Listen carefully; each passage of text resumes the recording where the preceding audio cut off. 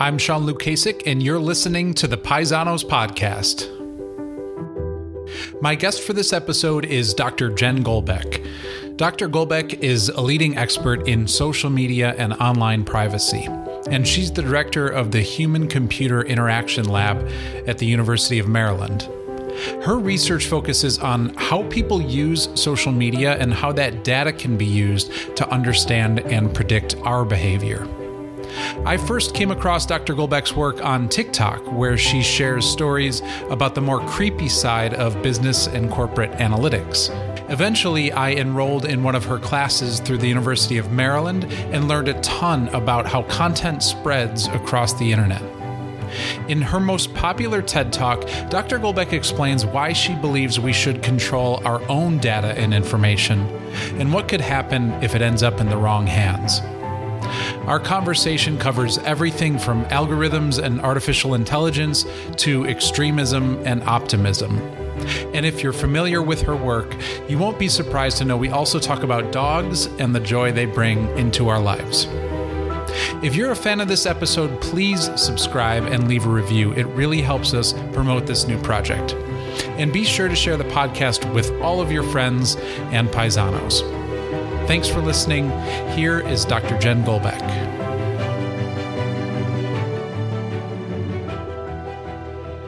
So, Dr. Jen Golbeck, thank you so much for joining the Paisanos podcast. When I originally had this in mind, this whole project in mind, you're the first person that came to mind to kind of talk about some of these things that I'm really excited to dive in with you. And so I appreciate your time and expertise. I'm thrilled to be here. Thank you. So I guess let's just jump right into it. First of all, I want to talk about algorithms and really just establish, like, from a computer scientist, what the definition of an algorithm means before we talk more about, you know, the ways that it can, well, the ways that it permeates the world that we live in today. But let's start with the definition. Yeah, from like the basics in computer science, an algorithm is really just a set of instructions. You can think of it like a recipe. A recipe is absolutely an algorithm. And if you were an undergraduate computer science student taking your first algorithms class, you'd probably spend weeks learning sorting algorithms. How do you take a list of numbers and put them in order? Which is so boring compared to like the sinister algorithms that we're all used to. But really, that's all it is. It's a set of instructions. The way that the term is kind of used now is really referring to personalization and optimization algorithms that drive the content we see, whether it's through search engines or social media or music streaming services. Yeah, and that seems to be when it became like a term used widely in the culture that we live in today. And I think a lot of people think of algorithms in terms of social media specifically, because whether we're business owners or marketers or whatever, we're constantly trying to like work those algorithms, which we never really know exactly what they are. But you're someone who has a really good understanding of what they tend to prioritize. And the goal seems to be different from site to site. But what is it that the social media algorithms are kind of trying to do for us as users when we visit a site like Facebook or Instagram or Twitter or whatever? Yeah, there's a lot of ways to think about it, but I think the easiest way to conceptualize this, and so many things on the internet, it comes down to money. Right? How does Facebook, or Meta now, how do any of these companies make money? They do it by selling ads. How do they get ads in front of us? I mean, one, they want to pick ads that we'll like, but two, it's interspersed with the content that we like. So these algorithms are really optimizing for engagement. What's going to get us to stay on their platforms the longest? Now, if it works well, that's stuff that we like and want to see anyway. But a lot of times it isn't. A lot of times it's stuff that makes us really angry and makes us feel bad, but we feel like we have to respond to it and yell at that idiot on the internet. Yeah. And from the perspective of the social media companies, that's great. Our engagement goes up. There's more opportunities to sell us ads, and that makes more money. Yeah. And you wrote an article called optimizing for engagement can be harmful, and that there's a better way. I always think about that idea of optimizing for engagement getting a little out of control when people are just buried in their phones. And, I don't know if that's what the intention was, but the algorithms are doing a good job at keeping people engaged. Why do you think that can be harmful? Let's start with the negative and we'll move to the positive. Sure. So TikTok is a great example of where you can really get lost in there. There have been times of like high anxiety where I'm like, I just need the next 3 hours to pass so I can get this thing. And great, I put on TikTok and the 3 hours disappear because my brain shuts off and just absorbs that. Yeah. So there's certainly a debate on like, is that a good thing? But I think there's much more concrete examples of the harm. And one of I think the most damning stories comes from Facebook, and they had an internal group that was looking at why do we have so much like far right, alt right, kind of extremist fascist content on our platform, and why are people so engaged with it? And their internal group studied this and found that I think like 68% of people who joined a far right group on Facebook did so because Facebook recommended that group to them.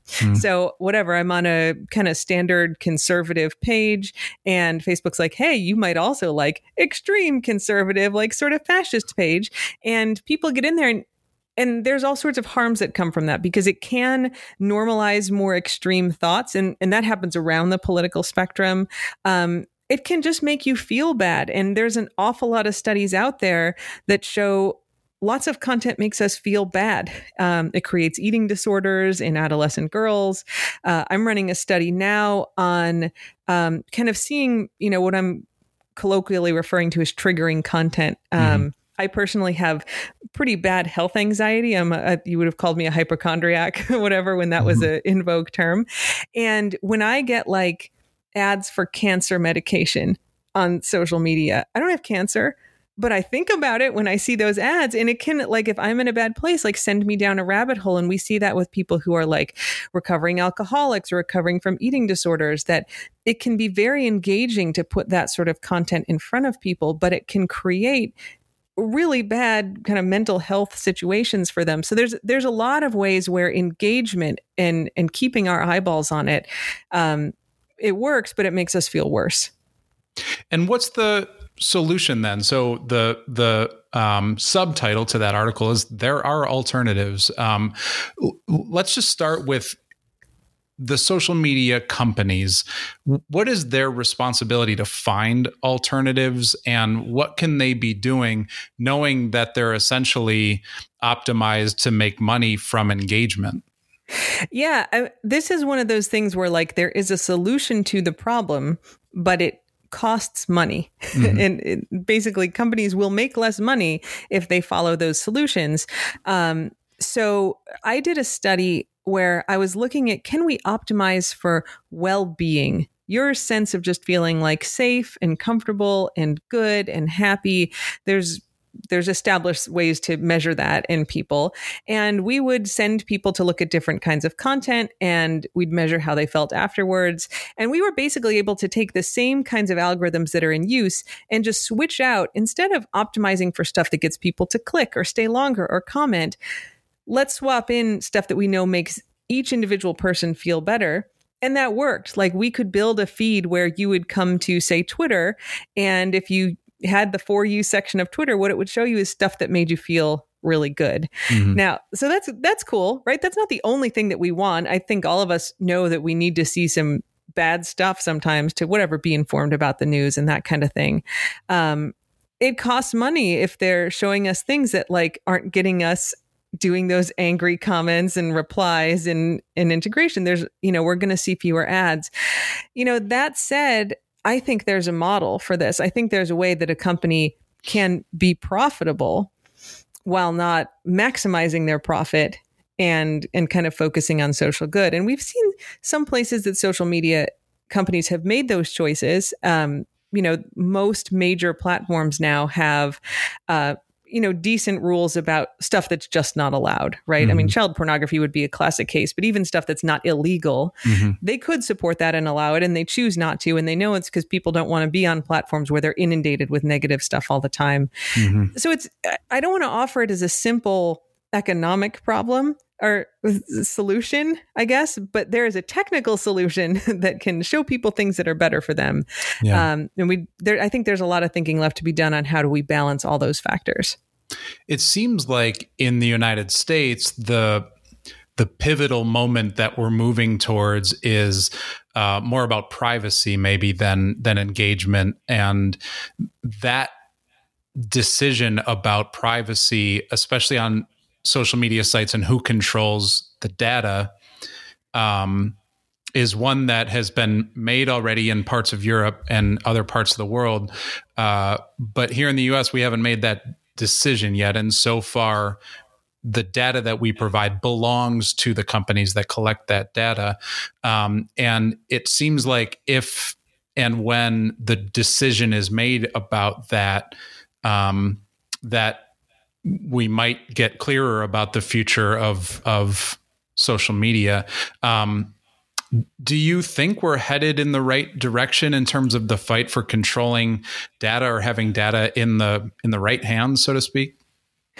We're like slowly crawling our way down that path. It should be happening much faster. But, I think the thing that's ultimately going to push us there, not as fast as we should, but I think that we will get there, is that lots of states are passing their own privacy regulations. California has one that's, it's not the same as GDPR in Europe, but it's got flavors of that too. It's much stronger than the federal protections we have. But a lot of states are following suit. And when that happens, you're going to have state laws that conflict with one another.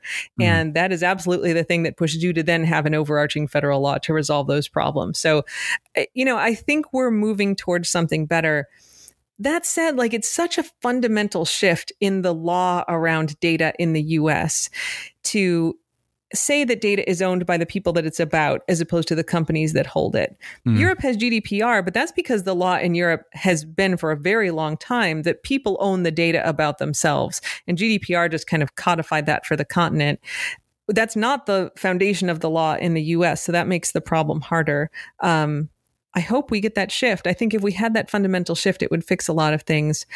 I think there's also a lot of piecemeal solutions kind of in the works. I have seen a proposal for a law that would make it, that would essentially ban these personalization algorithms we've been talking about for kids under a certain age, maybe under 13 or whatever, which is a great idea, right? Yeah. They are really manipulating those young minds at this point. They manipulate us adults who know exactly what they're doing, and we can't resist it anyway. Right. It's really potentially very damaging to young kids. And I think if we start seeing some of those things get in there, we start kind of cracking what has been a really impenetrable wall between people and the companies and getting a little bit of control back. So I'm cautiously hopeful, but unfortunately, I think it's going to take a long time before we get something more reasonable in place. Yeah, and it's scary to think about what those companies can in fact do with the data that we're talking about. The classic example that you've used in talks and on social media is Target, the Target example. But I imagine there are others where the algorithms, beyond social media and beyond where we tend to talk about them, are in motion to optimize for a company's bottom line and end up feeling really gross to the customers, or feeling really like intrusive.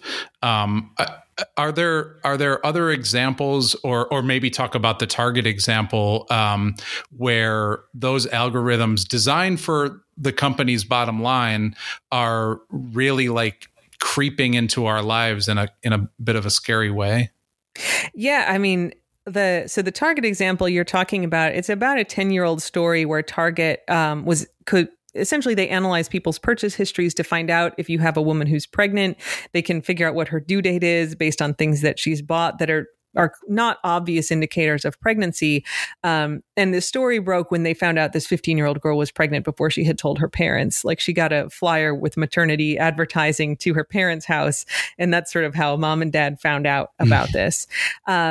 Since then, there has been volumes of work in this space. We can find out, basically any demographic trait, race, religion, gender, sexual orientation, behavioral things, drinking, smoking, drug use. But we can also predict future things. So we've done a study in my lab predicting if people will stay sober for 90 days when they go into Alcoholics Anonymous. And we can do that on the day they go into AA by analyzing their Twitter feed. Munmund Chowdhury, who is at Georgia Tech, did a really interesting study where they can predict if a woman will develop postpartum depression kind of on the day she gives birth by analyzing her social media. Cornell, they did a study where they can find out if you're at risk for breaking up with your partner, basically based on like the structure of your social network. There's just all of these clues about our personal traits and also our future behavior that are pretty easy to model with the volumes of data that are out there. And some of that you go, well, like, I don't really care if they know my race, religion, gender, and sexual orientation. That's all pretty easy to find. On the other hand, we look at some of the applications. I just tweeted a story yesterday about how this company, the Catholic Church, was using this company in Colorado to track gay priests and like looking for them showing up on apps like Grindr. And it's like, on one hand, that data's out there. On the other hand, the fact that you've taken the time to aggregate all of that and are using it in ways that you can clearly see is harmful for that group, that's really upsetting. And there's a lot of companies who specifically set out to say, like, we're going to profit on, in this case, the Catholic Church wants to track gay priests, but we want to track people at the border. We want to screen immigrants, and they make them hand over all of their social media logins and run these algorithms. We're using it for these kinds of algorithms for estimating people's recidivism risk and using that to decide if they're given bail or let out on probation. We know their algorithms are racist and biased. So there's just this massive space of problems. And I think these social media companies get away with doing a lot of this because people aren't really aware of the power of those algorithms. You can go like, nah, personal traits, who cares if they know that? But when you see the vast universe of things they can do and the harms that can be caused, then I think people would stand up and start arguing about it. And, my mission is to make sure people know about it so they can get angry about it. Yeah. Yeah, no, and you've done a great job at that. It's scary, but it's fascinating, and it's very helpful to have the information that you often talk about. Just as a check on my own personal use of social media, and for my friends, and for the young people in my life, they're topics that are important to be thinking about.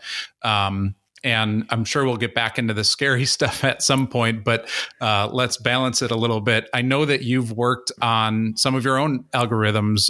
You've talked about an early project where you were trying to, was it like a movie database or a movie social network, similar to sort of Netflix, where making recommendations for the types of movies that someone might enjoy was the whole goal of the algorithm. What did you learn by just sort of like writing that code yourself, seeing it work, getting into the weeds about that, and then, of course, spending a lot more time throughout your career just studying it from there? Yeah, I mean, that was like my dissertation project. So you went way back to find that one. That project that I did, which is, and bits of that have made their way into all these algorithms, good and bad, that we interact with now, was just thinking about, can we use our social connections to inform those kinds of recommendations that we get? Is that helpful?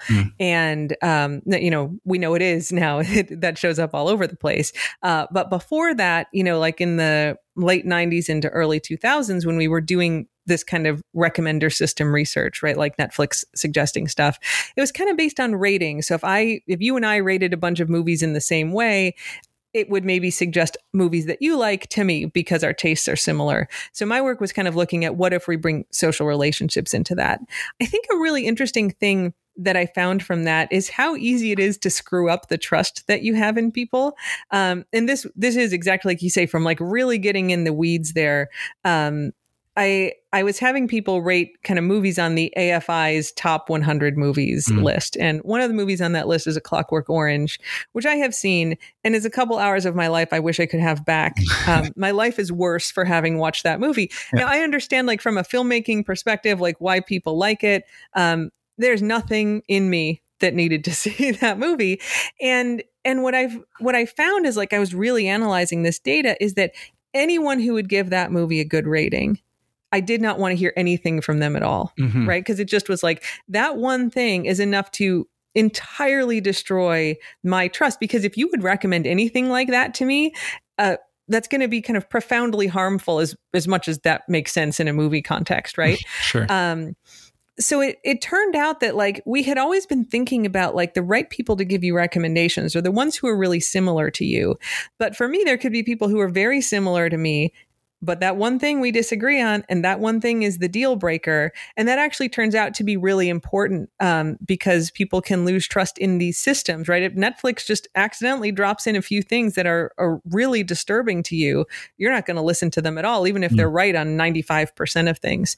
So that was unexpected and a pretty interesting thing to find, that started literally from myself and looking at the data and finding myself in my head going, like, oh, I'm never talking to that person about movies again. What makes you hopeful about the technology that we have today and how far it's come, during your career? I wouldn't expect it to be an interview with you without hearing dogs in the background, by the way. I'm sorry, there's a boat outside. That's fantastic. Yeah. So what makes you hopeful about the technology that we have today and what it's capable of, even though there's, of course, a dark, scary side to it, in the right hands? It feels like it can do some pretty phenomenal things. Yeah. It's important to talk about the dark stuff. And I feel like that is a lot of the conversations I have. But, I remember not having social media. I remember, like, when blogs were babies, right? And, like, not many people had those. And it was really hard to put content online. And the thing that we have gotten from social media is this ability to find community for whatever we care about, even these tiny little topics that, like, nobody really think of, in ways that can be so helpful. You think about someone who's in, like, a marginalized group in a place where they don't have access to anybody who is experiencing what they're experiencing. So that could be someone with a rare disease, right? There's 200 people in the US who have been diagnosed with this, like, life-threatening condition that you have. Well, you can go online. They're all going to be in a group on the internet and you can talk to them about what they're doing. Where before, you probably would never talk to anybody who had that condition. You look at, say you're a gay Muslim teen in rural Texas. I mean, how many people are that like that where you are? Maybe one or two if you're lucky. And that's a very unique and different experience based on all of those demographic characteristics. And you can go on social media and connect with those people and find them and get resources. And it's hard if you were not, like, experiencing the world before social media to know how isolated you could be from people and from information that's now critical to the way that we interact. And that's something that, I'm either, I don't know, a zennial, an aging millennial, right? Like, I'm right on that borderline. But kind of grew up using computers and things, but remember, what it was like before we had access to that and how hard it was to get things and how much voices were silenced, right? That you just had to accept what those major channels were giving you. And I think it's like a profound shift in our society that now we don't have to rely on that. And in fact, we see big social movements like Black Lives Matter being fueled by the fact that in Ferguson, they had access to Twitter and were posting videos where 10 years before that, you would have got the sort of major news networks coverage, which would not have matched the experience on the ground. And that gets overridden when everybody has access to share. So there's profoundly good things that come from it too. And I think that's why it's important. We don't try to just throw it all out because there's scary things. We try to figure out how to solve those scary problems. Yeah, absolutely. And, I know... And I do want to talk about some of, like, the conspiracy theories that can really grow and the dark side of that piece of things. But it's heartening to hear about the ways that people connect these days. It feels sometimes that the world gets a little bit smaller, and that can be a good thing, I think. And I think back to 2020 when it felt like COVID was really closing in on us, meaning, there it was in parts of Asia. And then you were seeing these really scary decisions being made in countries like Italy and parts of Europe where they were just shutting things down. And it felt like it was moving towards us, but it also felt like we were learning and seeing and hearing stories of hope and excitement from those people in other parts of the world. So by the time it got to us, which is almost exactly 3 years ago now, I felt a little bit like there had already been a playbook, so to speak. So yeah, I love hearing from you the optimism and the hope that you have from some of these things. I think it's important to see that. And I mean, I think that's a really interesting example too, because frankly, in terms of like culture and information in the US, we tend to be the ones sending it out to everybody else. And COVID is a really interesting example where we were sort of lagging on the outbreak here. And you're absolutely right. Could benefit from all that information that everybody else had. And it was obviously a really scary time here too, but to know a little bit yeah. Where, if you were in, China 2 months earlier, they didn't know anything. Yeah. Right. And we benefit from that. Yeah. And we learned a lot, hour by hour, day by day, it felt like at that time. So any bit of a head start that we had felt like an advantage. Absolutely. So to dive right back into it, I know that you wrote about Kelly Weil's book, Off the Edge, where she covers flat Earth conspiracy theorists and talks about how easily those conspiracies can become really pervasive. You watch one YouTube video and all of a sudden it becomes your entire recommended library of conspiracy theories, and not just the one, but so many others. And in your review of that book, you said, as a social media researcher who spent the past several years studying what goes on in the murky corners of the internet, my heart ached with recognition. So what is it that you recognized in that book about conspiracy theories and the way that they spread? Yeah, I obviously spent a lot of time looking at QAnon, and lurking in those groups and seeing the kind of things that they were talking about. And, at the heart, conspiracy theories and people who believe in them share a lot of common things. They make you feel like you have special knowledge, which is a thing that we all like, right? I know a secret and nobody else knows it. I worked briefly in the intelligence community, and like the first time you get that top secret clearance, like you feel so powerful and awesome. You don't learn anything interesting most of the time, but it's like, I know this thing and you're not allowed to know. You don't go straight to the alien archives once you get that clearance. I tried. They don't let you in there. Okay. They don't let you just go into that stuff. Mostly you're like, here's the number of tanks that this country has. And you're like, I think we kind of knew that. So usually it's pretty boring, but that like unique knowledge, feeling like you figured something out, is intoxicating and interesting. And conspiracy theories bring that to people. And I think now, in light of all this other stuff we've talked about with social media, we all have access to experts in a way that we didn't before. And that can be powerful and amazing. And it can also be really intimidating, because if you say go back to the 80s or 90s, if I was like, how did this rocket possibly work like that? Mm-hmm. I'd look it up in the encyclopedia or maybe go to a card catalog. And now I can say, how does this rocket even work that way on Twitter? And like 5 actual rocket scientists will respond to me with information. So the smart person who kind of understood stuff that you could be before the internet doesn't work anymore. You can't be that person who like sort of understands physics or chemistry or biology and gives your best guess, because the actual experts are there and will tell you how it works. So that can be disempowering for people who feel like they're really smart, and then they come up against actual expertise and are told that they're wrong.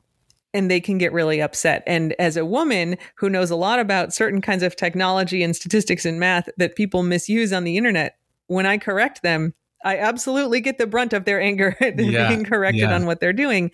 And so conspiracy theories offer this space where you get to reject those experts who are telling you that you're wrong about a thing that you may really want to believe in.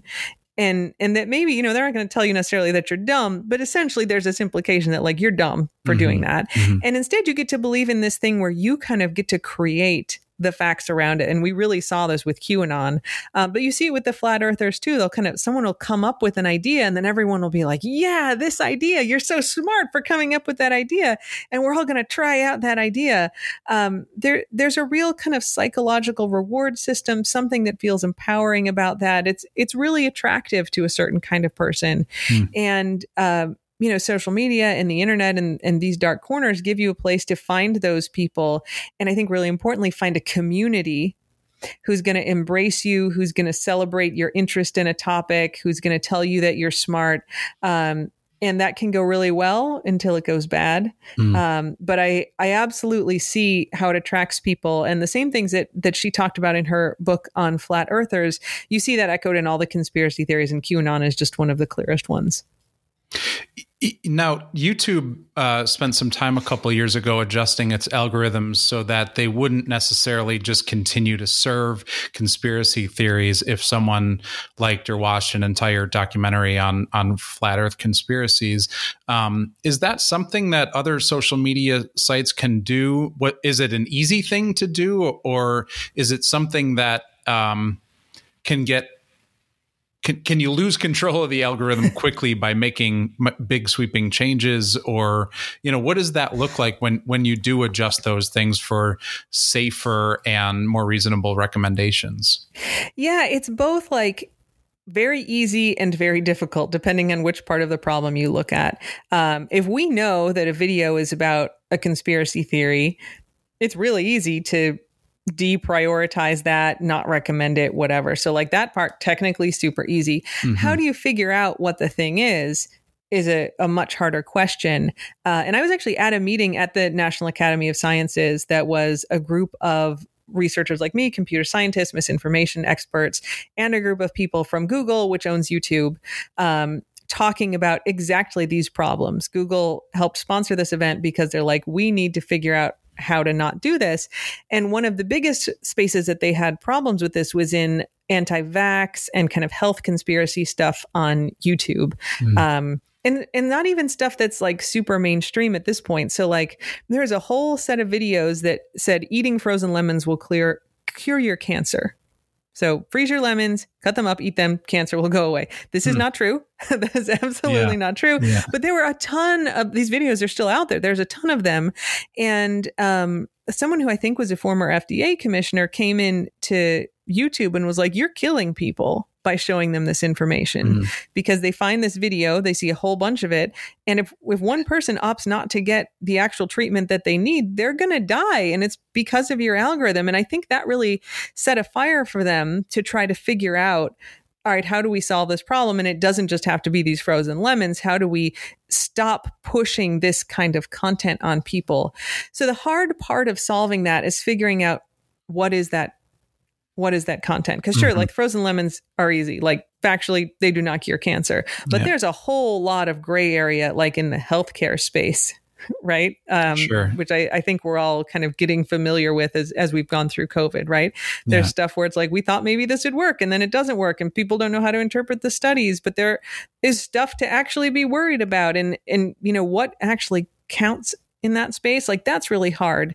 That said, a thing that drives me crazy about this is that there is very straightforward stuff that we can deal with, right? There are known fake news sites. There's known misinformation sources. There's known accounts on all these platforms that are like dedicated to sharing bad information.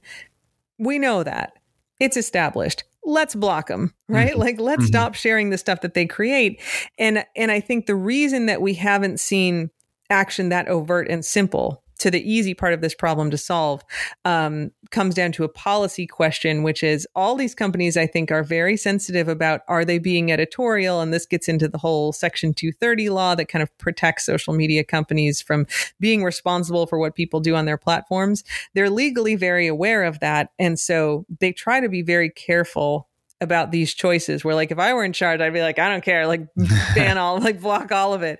But they legitimately do open themselves up then to this question of like, are you making decisions about content, and then are you maybe responsible? You spend a lot of time in the dark corners of the internet. Where do you go at the end of your day before before you close the computer or turn the phone off? Do you find like an eye bleach subreddit and look at cute animals for a little bit before the 5 o'clock whistle blows? So I actually like started putting my dogs on the internet because of this problem, because I was spending so much dark time there. And kind of after the 2016 election, everybody on the internet was mad, regardless of who you supported for the election, or, Brexit, the same thing. Everybody was mad. And I was like, I need a corner that's happy. And there kind of weren't those corners. So I was like, I'm going to make one, and I'm just going to post pictures. At the time I had 4 golden retrievers. I'm just going to post pictures of them.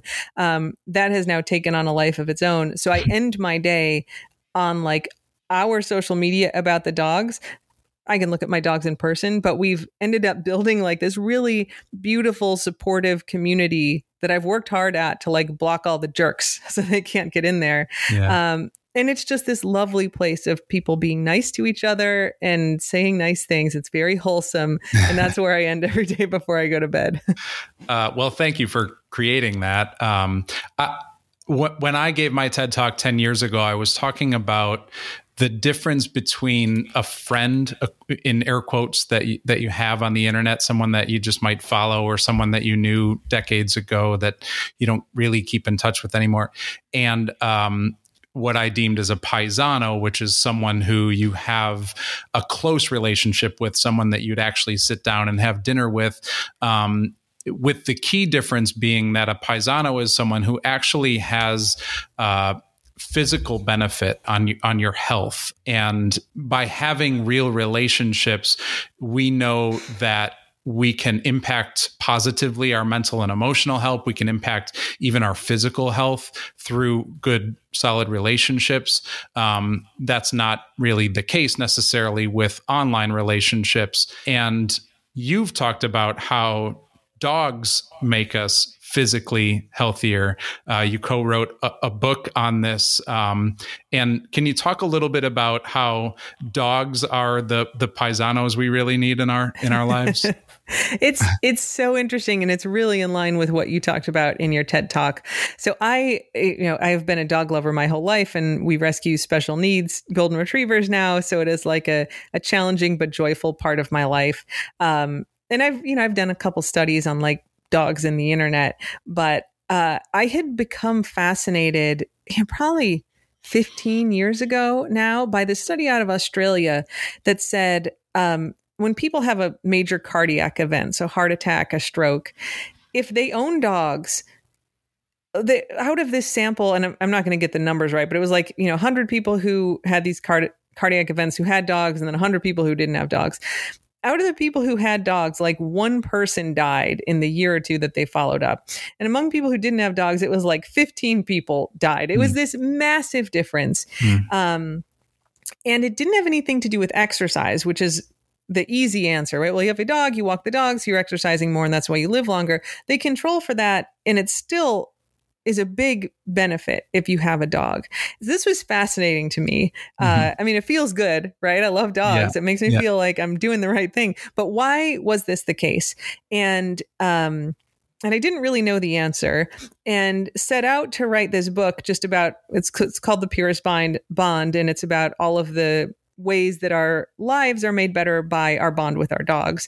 And the thing that emerged out of just reading all of the research on mental health, physical health, emotional health, our social connections, our dogs make all of those things better. One of the big themes that came out of it that actually explains a lot of these physical health benefits is that we know psychologically that if you have a strong emotional support system, you have a close family, good friends, you're going to live longer. Like that social support, even though it's psychological, is critical to your physical health.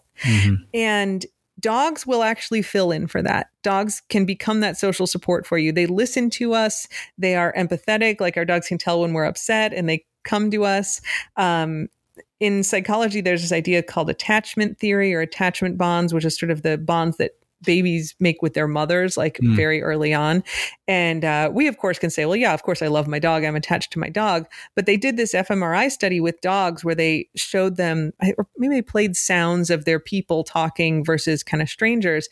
And the same part of the dog's brains lit up in the fMRI as in babies' brains when they had access to their mother. So it sort of suggests that dogs are actually forming that same kind of attachment bond with us. So they really legitimately are these kind of family-like social support factors.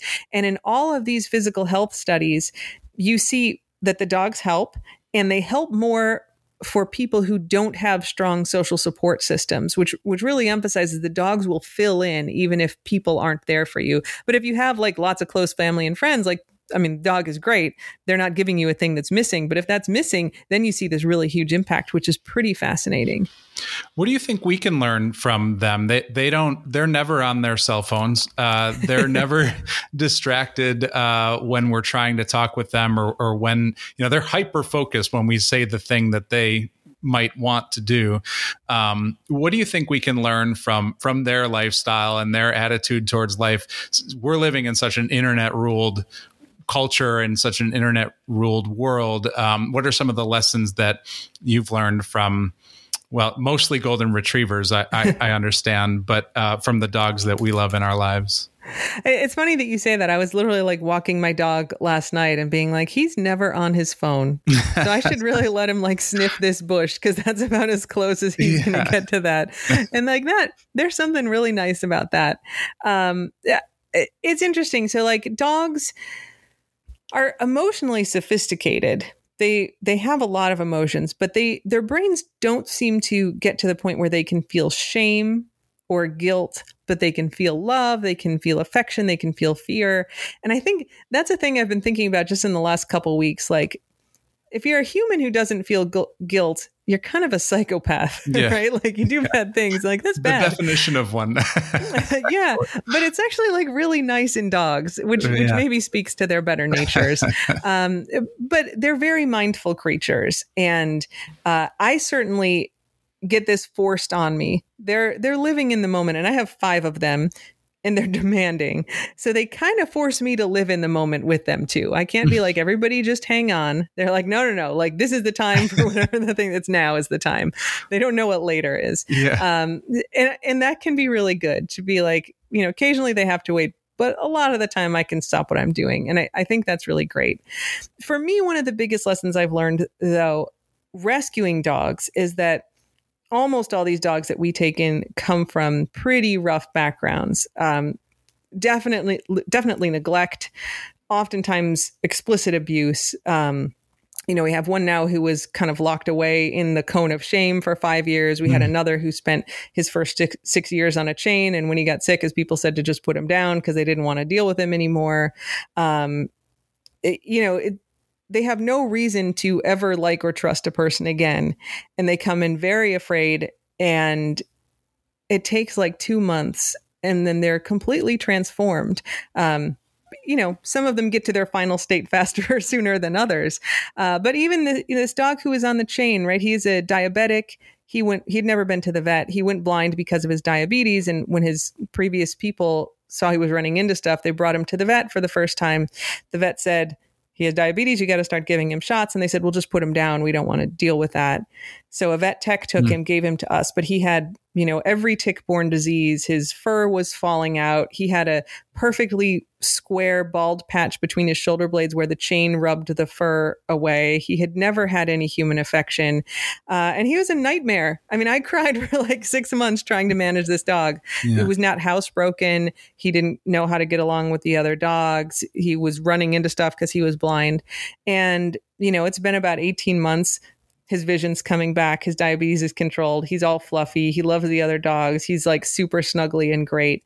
And that ability to forgive, or at least move past what happened before, man, I aspire to have that. And it's a thing with all these dogs that we rescue that I see a lot and am reminded of all the time. I know what they were like a few months ago when they came in, and how utterly transformed and happy they are, having completely let go of all of that. That's pretty amazing. Thanks for sharing that. And thank you for taking the time to have this conversation. I really admire the work that you do. I admire that you do spend so much time in those dark corners learning on behalf of all of us, and that then you choose to put the dogs first and foremost in front of everybody, so that you can use that knowledge to make sure that they have the platform that they can't have themselves. But truly, I recommend your work all the time. And if there's any one talk or place where people can find out more about the work that you do, or if you just recommend that they follow the dog account, the Golden Ratio, maybe that's it. But is there anywhere that you would suggest that people go to find out more about what you do?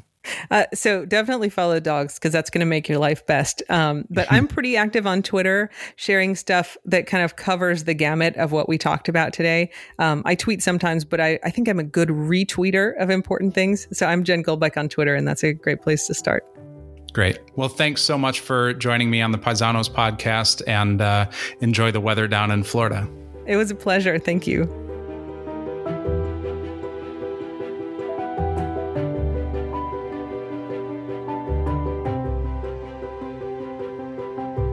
The Paisanos podcast is produced by Creagent Marketing. It's written and hosted by me, Sean Lukasik. You can find our show notes at paisanospodcast.com or visit our YouTube page to watch the video version. If you have guest or topic ideas, email me at sean@paisanospodcast.com. Thanks for listening.